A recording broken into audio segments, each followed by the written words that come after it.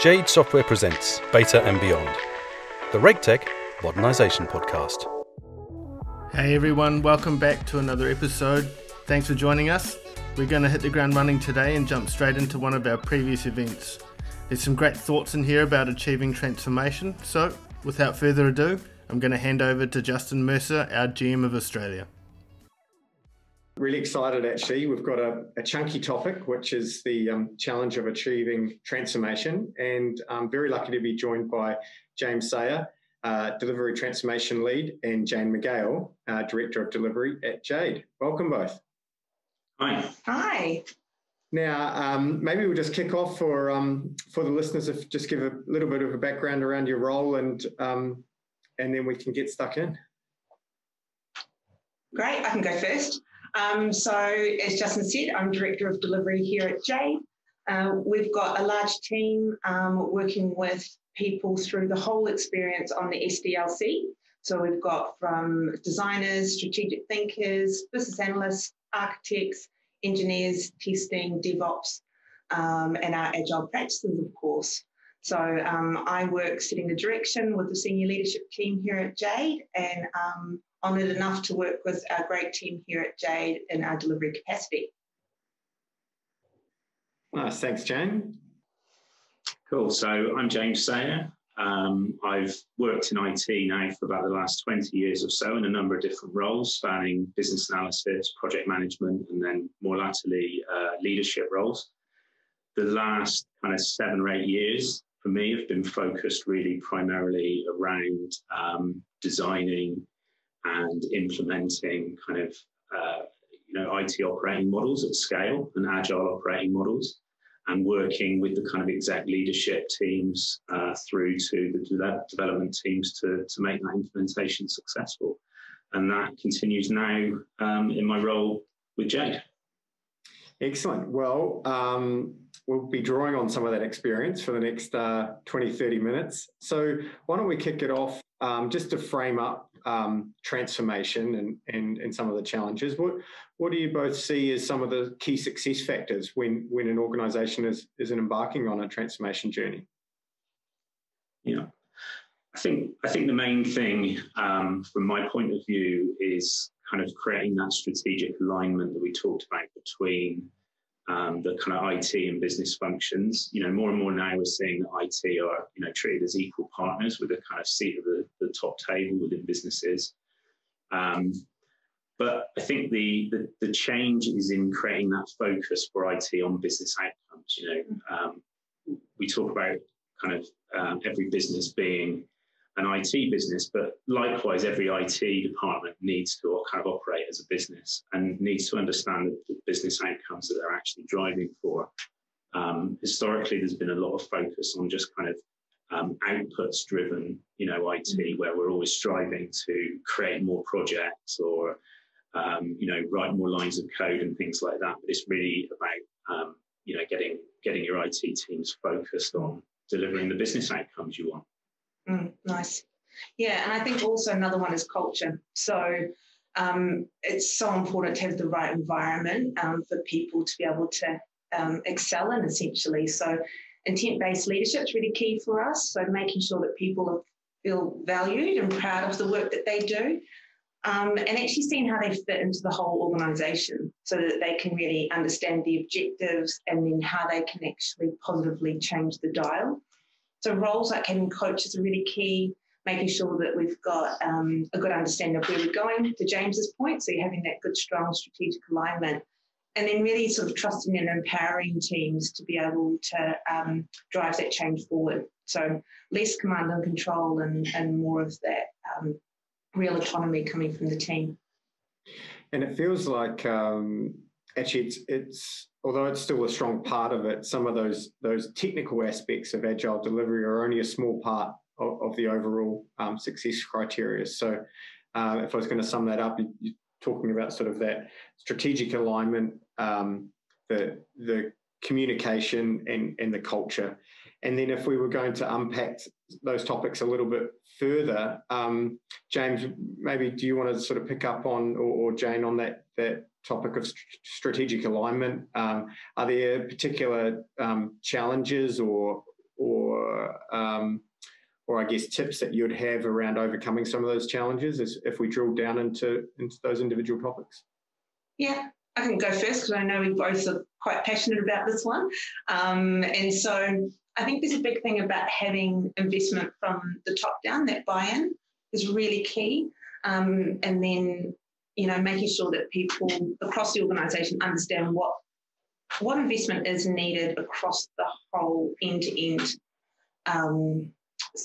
development cycle, essentially. So it's not just about creating change within a development scrum team. It's actually about how do we set ourselves up from all of the other supporting roles through from finance, support from people and capability, which Kate no doubt will talk about when you speak to her next, and right the way down to how often we can release into our support side of things and our environment. So it's really making sure that when you make that change, you need to invest in all of those roles and set those teams up for success, essentially, and communicating that as well. And that's been a big part of our kind of initial planning for any transformation, is really modelling your whole kind of business domain and understanding all those links between the different departments that need to work together to kind of contribute towards that success. And once you understand those touch points, then you can really dig into how the teams interact with one another and the kind of broader impacts on the organisation. So, if we want to change the culture, for instance, then it's going to have an impact on the way that we go out and recruit, and the way that we actually advertise ourselves, and the kind of talent that we want to actually attract into the organisation. We might be targeting, that kind of new wave of kind of management skills, the more collaborative approach and so on, rather than maybe some, more traditional skills and things like that. The other point I was going to mention on this one, Justin, was just around, Jane mentioned that kind of top-down buy-in to kind of drive and lead the change. And I think that's kind of super important.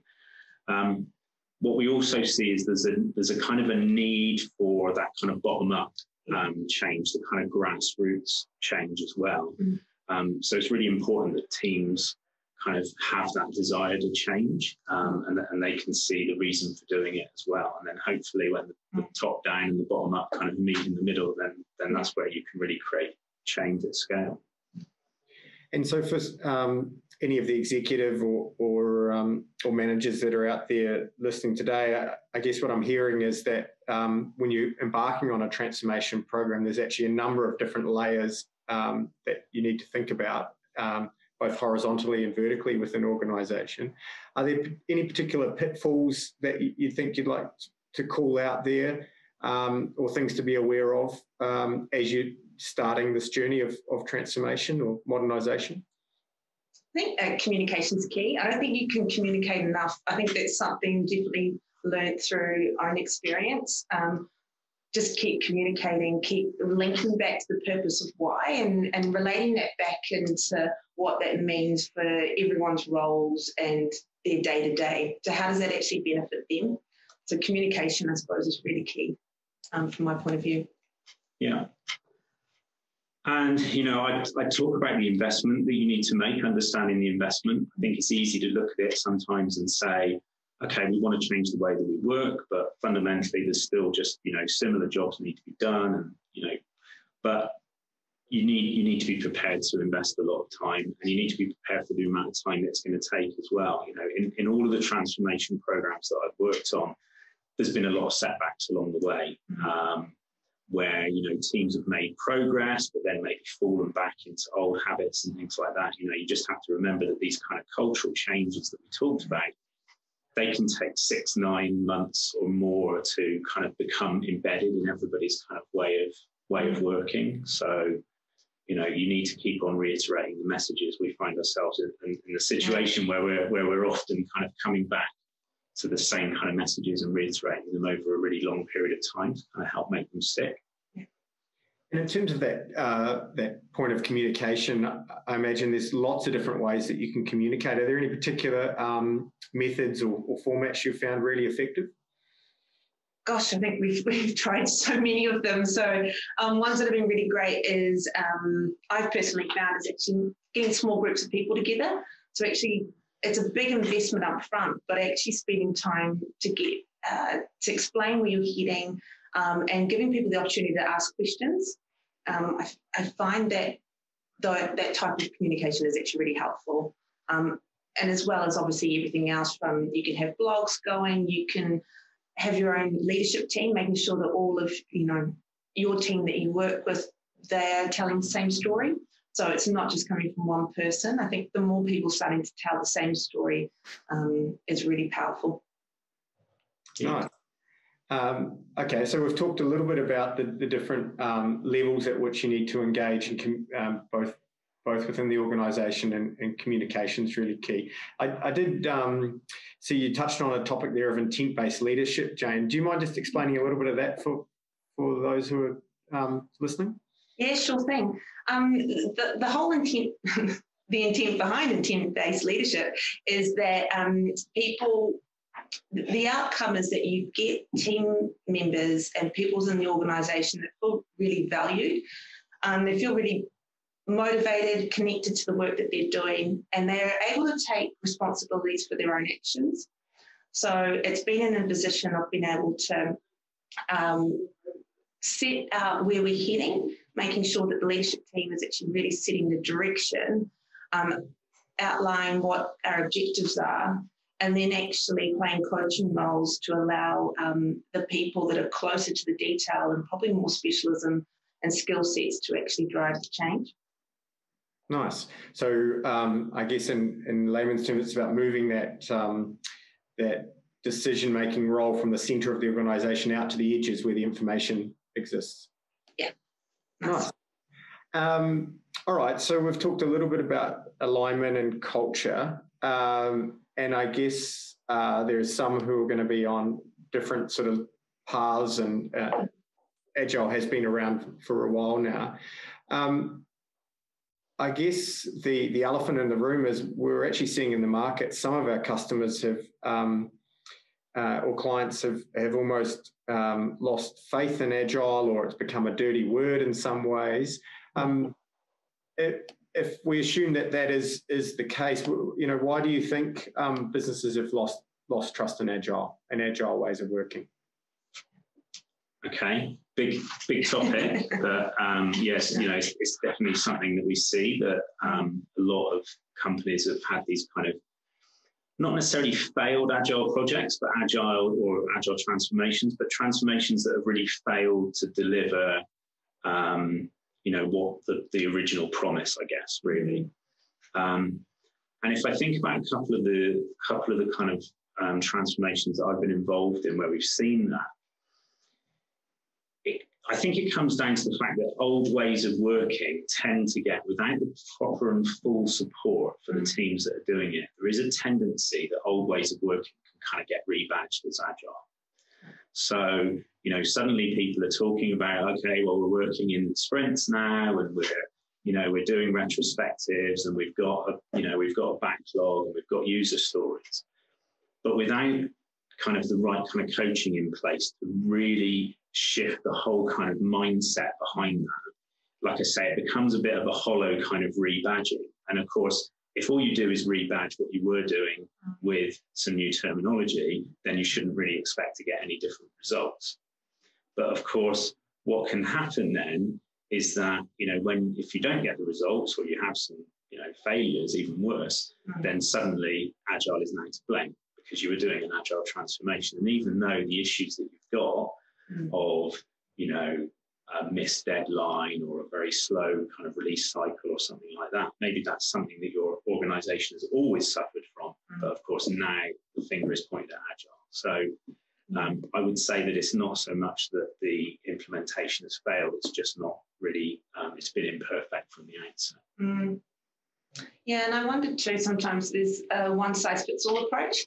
And when you haven't actually really got in to understand how, brought it to the forefront actually of how your business operates and what it needs to be successful, sometimes it can just be labelled, kind of James's point, something that just goes into the development teams. Oh, we're doing Scrum now, we're following sprints, but we haven't put the right measures in place. The trust hasn't been pushed down into the team, and we're just not set up for success. So I think that's probably quite a key thing as well. Yeah. And if you think about, say, the kind of Agile fluency model, then that says not all businesses are actually trying to achieve the same things when they become agile. You know, some businesses will be happy with quite a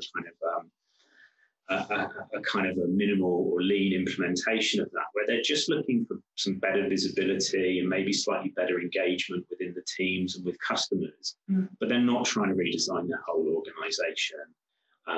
You know, they're not trying to kind of do the whole shift away from projects and to sort of product mindset or something like that. You know, they may not be ready for that. So, you know, you have to be realistic about what your goals are as well, and what the amount of change that your business is actually able to kind of absorb.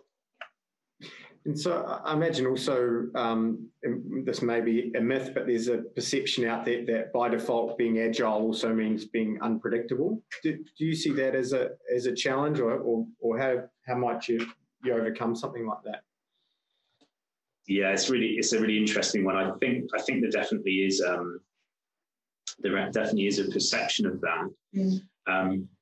Although it's interesting for me, because as someone who has kind of come from, I mentioned earlier, kind of project management background into this, and I rapidly found on my own kind of agile journey about learning about the tools that were out there, that actually I was able to achieve far more predictability from agile methods, because they're actually, you know, based on real data, but also respond to you know, and adapt to the changing environment and changing constraints of the project, rather than being built on this kind of big upfront predictive planning.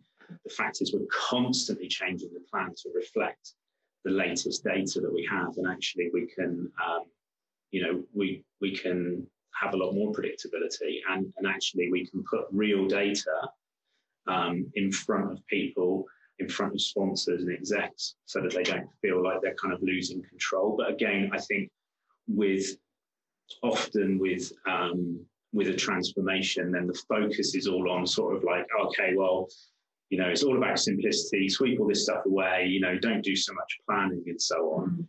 And then there's this feeling, this loss of control, definitely. Yeah.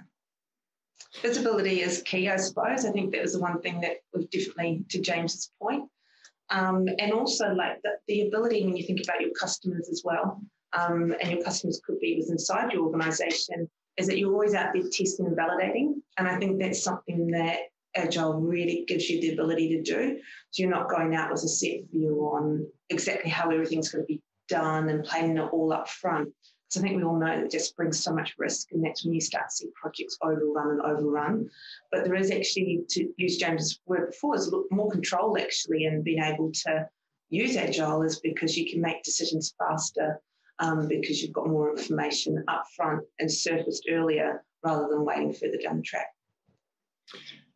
Okay, so I think it almost feels like there's two potential topics here that we could dig into a little bit further. One is more that the high level alignment and all that work that goes in, and the other bit is within at the team level. I guess one thing that I've seen in the past or heard through customer stories is this classic burn-up chart, where if for those who may not be familiar, but I'm sure you all are, you've got this worm that's sort of burning up to a target, and you've got story points, and then somewhere throughout the project, new information comes to light, and there's a huge jump in the points required, and then all of a sudden the milestones or the expected completion date is out of whack.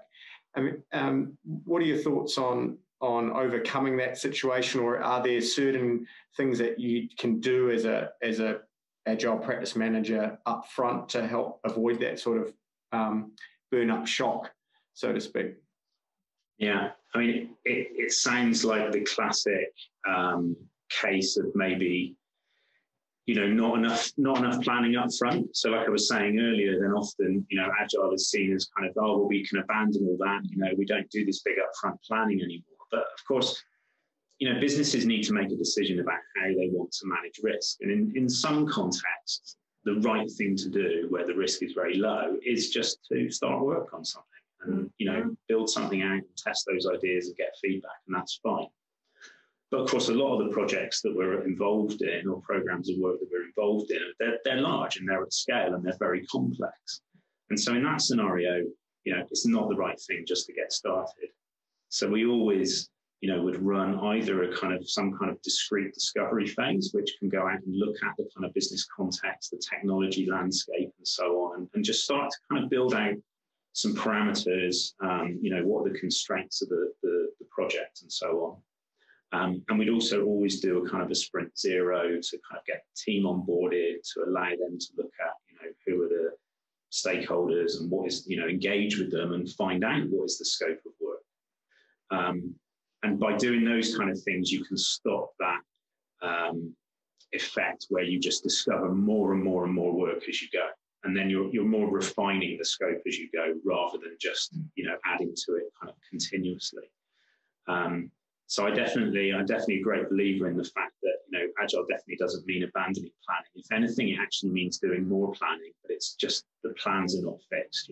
It's the old thing that, it's the process of planning, which is really, really useful to get people to think about it rather than just following the plan. And you mentioned some of those constraints, and we might touch on that in a minute, because I think every financial services business or manager who's involved with an organisation has some sort of constraints. But before we touch on that, and I think you just touched on some of those points there, James, but if for those who are in organisations where either they are wary of Agile or they have had a failed project in the past, what sort of recommendations, Jane or James, would you have on how do you start rebuilding trust in Agile practices?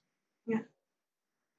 So I think James pointed out one earlier about start small. So you don't need to go out with a big bang and just change absolutely everything up front. Pick something that you can probably get your hands around and test and validate, and make sure that you've got the right team in place and the process and the right visibility coming up, down, and across the organisation. I think that's one way of being able to do that. Yeah. I think just definitely building trust from that small start. Focusing on that visibility, having teams that are delivering value and engaging their kind of stakeholders, delivering value every 2 weeks, showing them software, working features that they can actually touch and interact with is really, really important for trust. It's no longer, give it to us, hand it over, and then we'll go away, and then you'll find out months later, how things are going. So just that continuous kind of conversation happening. And then as soon as you start to see those kind of little success stories, something that was done really well, something surprising that we learned and that we implemented quickly, which the customer really loved, then the key thing is just to promote those kind of success stories, tell the story internally. How do we do this? And with that, you can kind of build momentum and a bit of excitement about it. Storytelling is really important. The numbers are really important to be able to validate that storytelling is a really important part of transformation, I think. Yeah, 100%. Yeah, definitely. Which I guess then ties back into the communication point you both touched on earlier. So we're celebrating wins, we're communicating through the data we've got. Jane, you touched on having the right team in place. Do you want to just expand on what you think the right team might be, or give us a bit of a flavour about that? Yeah, sure. So I suppose it's first understanding what kind of roles and what responsibilities that you need to sit across the team. And I suppose it depends on what type of project you've got in place. So instead of, it's important to have a really good cross-functional team, making sure a product owner, so you've got someone there that is empowered to make decisions. They're kind of the purse strings, and they help be able to prioritise, but also a good link back into your business. So one thing that I've seen some companies come up against is they probably haven't actually recognised how much investment is needed from their subject matter experts inside the organisation. So understanding that those people do have a role, even though they might not necessarily be working on it day to day.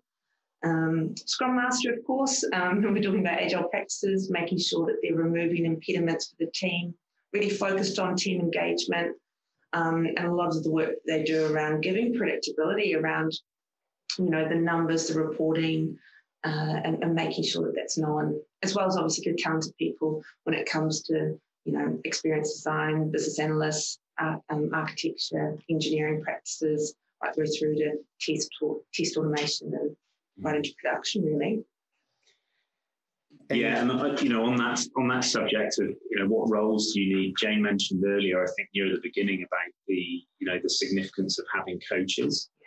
When you're bringing people together that are maybe now working in kind of cross-functional teams rather than their traditional functional teams, they need help to achieve that kind of flow of work and all of the good kind of collaborative processes and so on that we want to see. And just like with any sports team, you wouldn't expect to just throw a whole load of people together and suddenly for them to be really well performing. That we would all acknowledge in that environment that we need coaches. Likewise, it's really important that we've got coaches here. Yeah. I think the key with that as well is people that have kind of been on that journey before and have that experience. What we've seen with some organisations is that you talk about change, but if there's no one there that's kind of lived it before, they don't quite know what they're aiming at, and they may think, well, we're doing pretty well at the moment. We're doing better than we were this time last year, but they don't really know quite where the bar is set or how the other ways that they could be working. So I think you can grow that talent internally, and that's normally the starting point for most organisations, because you're not going to go out and kind of change your workforce or have undertake the expense of bringing in a lot of people. But I would always advise kind of having both of those things in your strategy. So going out and actually bringing in some of the skills, some people that have done this before, to act as the kind of champions and to grow that knowledge within other sort of supporters within the organisation. And in terms of that communicating and using data to communicate and reinforce, I guess it's topical with this being about a lot of organisations looking to modernise to the cloud, that nowadays you have, through those cloud services and technologies, a huge amount of tools and data and performance metrics, so to speak. Is that part of the answer, or what are your thoughts on metrics and how you measure the team performance? I guess there's a couple of different aspects to that. There's the kind of the internal and the external view. So of course now we're in a much better position than we've ever been before in terms of that external data about the customer and their interactions and so on. We've got so much telemetry about our applications and analytics about user behavior and things like that. We don't have to second guess that anymore. We know exactly how people are actually interacting with the solutions that we're building. So that's great, and that helps us to really drive where we focus and how we drive change, that external change to our kind of products. But also looking at it from an internal perspective, then it's also much easier to have good information about cycle times and kind of defect rates and things like that. And when we pair that with really good team practices around how we manage backlogs and do estimation, then it means that we can have really, really strong kind of forecasting and good levels of certainty about when we get things done. I think it's quite good to even call out. Sometimes we can get stuck in wanting to measure things because it directly ties to a number, and this does, but people miss out on it sometimes around team engagement and how important it is to actually, back to the point about the coaching roles, how important it is to actually have an engaged team. So it was nice to hear about how do you measure a team rather than an individual. I think that's quite important too, to make sure that you're setting teams up to be successful, that you're not singling out people. It's all about how we can move together as a team. It's quite important. Yeah. And another really nice point to mention actually on that is, whilst we kind of believe in measuring everything that you can and having this information because it's useful, then really not targeting people on those kind of metrics. And, again, that's one of the things that I've seen with several transformation projects. It's actually been about sweeping away a lot of those kind of performance-driven kind of metrics and really just making it so that it's there for discussion. We want to understand what's happening and we want to make decisions to be able to fine-tune that and improve. But as soon as we start targeting people, we always get unintended consequences. Yeah. And there's been some crazy stuff in the past where, I remember one example where I think the team had been targeted so that there was a certain ratio of kind of UAT versus system test defects. And so the response of the team is just to write lots and lots and lots of, test cases for system testing, more than was needed, to make sure that, even if quite a few things were found in UAT, that the ratio wouldn't go against them in their favour. So you get these terrible unintended consequences, which are not about, going back to what we were talking about at the beginning, they're not about delivering actual value to your business. Exactly. They become about the actual process and the outputs rather than the actual outcomes that you're driving. So, yeah. Nice. And I guess to simplify that, it's around maybe potentially looking at things like a net promoter score or other higher level team metrics rather than those lower level ones. And is that also, I guess, some of the way that you would suggest, Jane, having that conversation with, say, a CFO or that type of educational buy-in piece right up at the front when you were talking about strategic alignment across different divisions or different competencies? I think it's really important to understand the influences that decisions can have, and certain metrics, to James's point, can drive the wrong behaviours. So I think it's an education piece, and I think that your coaches will come in and make sure that when we're giving that visibility through that governance structure as to how certain targets and measures can drive the wrong behaviours. I suppose we try and focus on the positive. So when we start looking at making sure we've got the right measures in place when we set up front, that we've got a really good environment for failing fast and making mistakes, it's okay. Because if we don't push ourselves in those types of environments, and if there's too much of a blame culture, then people don't really bring their best self. So I think it goes beyond the CFO. I think it goes across to all leadership teams, and about making sure that, people first is actually a really strong value that I really promote. I really like that mindset of focusing on the positives. We've actually got a webinar with Kate Selway, the Director of People and Culture as Capability, as you know, at Jade on Thursday, and she mentioned that there's some really interesting data out there as if you focus on an individual's strengths and how you promote those, you actually, there's new data and research that's shown that you can actually get a 25% uplift out of an individual rather than focusing on their weaker attributes and trying to coach and uplift those. So I think that's a great way to approach things, Jane. Yeah.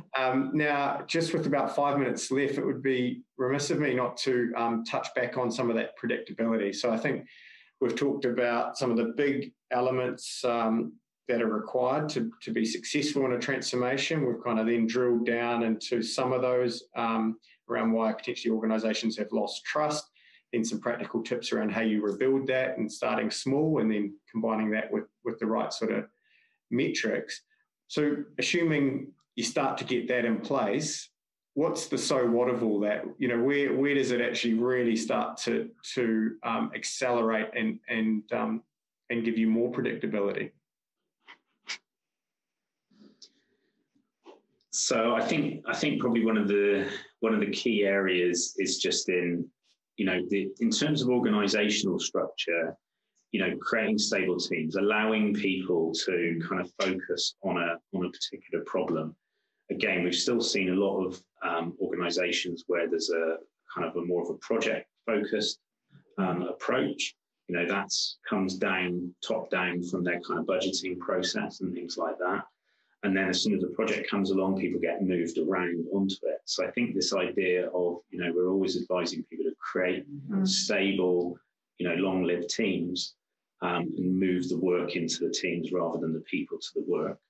And that allows a huge range of benefits in terms of the way that they're able to collaborate with one another, the way that they're able to kind of pursue the kind of all the continuous improvement initiatives to sort of build on their success and kind of learn and grow and optimize together, really.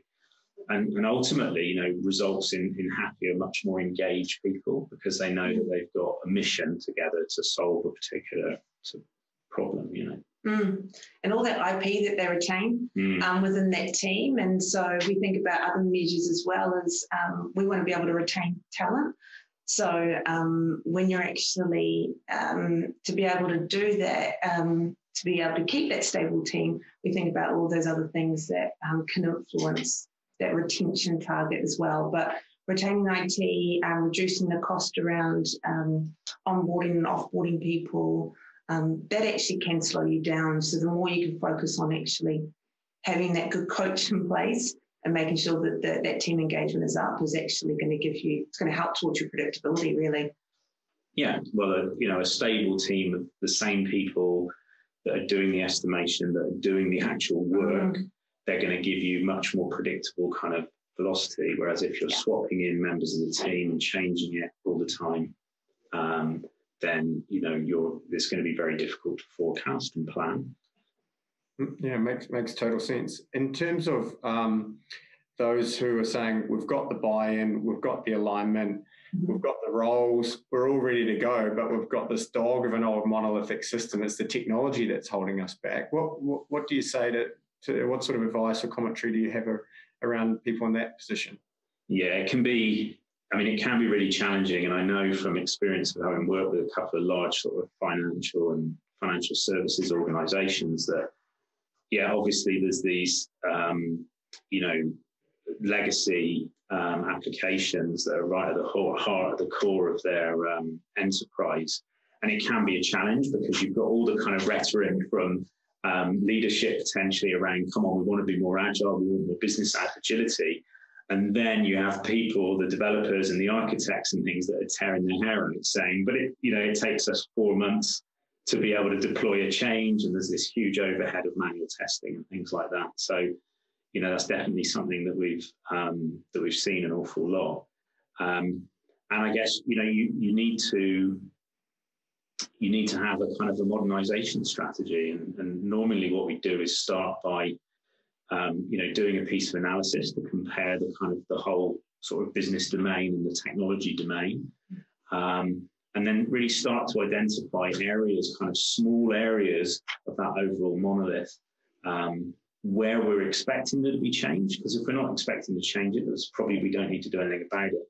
But if we're expecting changes, then we can start to kind of carve that off and maybe spin off new services where teams can actually just release, really quickly or at will, basically. I think that's something that we've seen a lot of,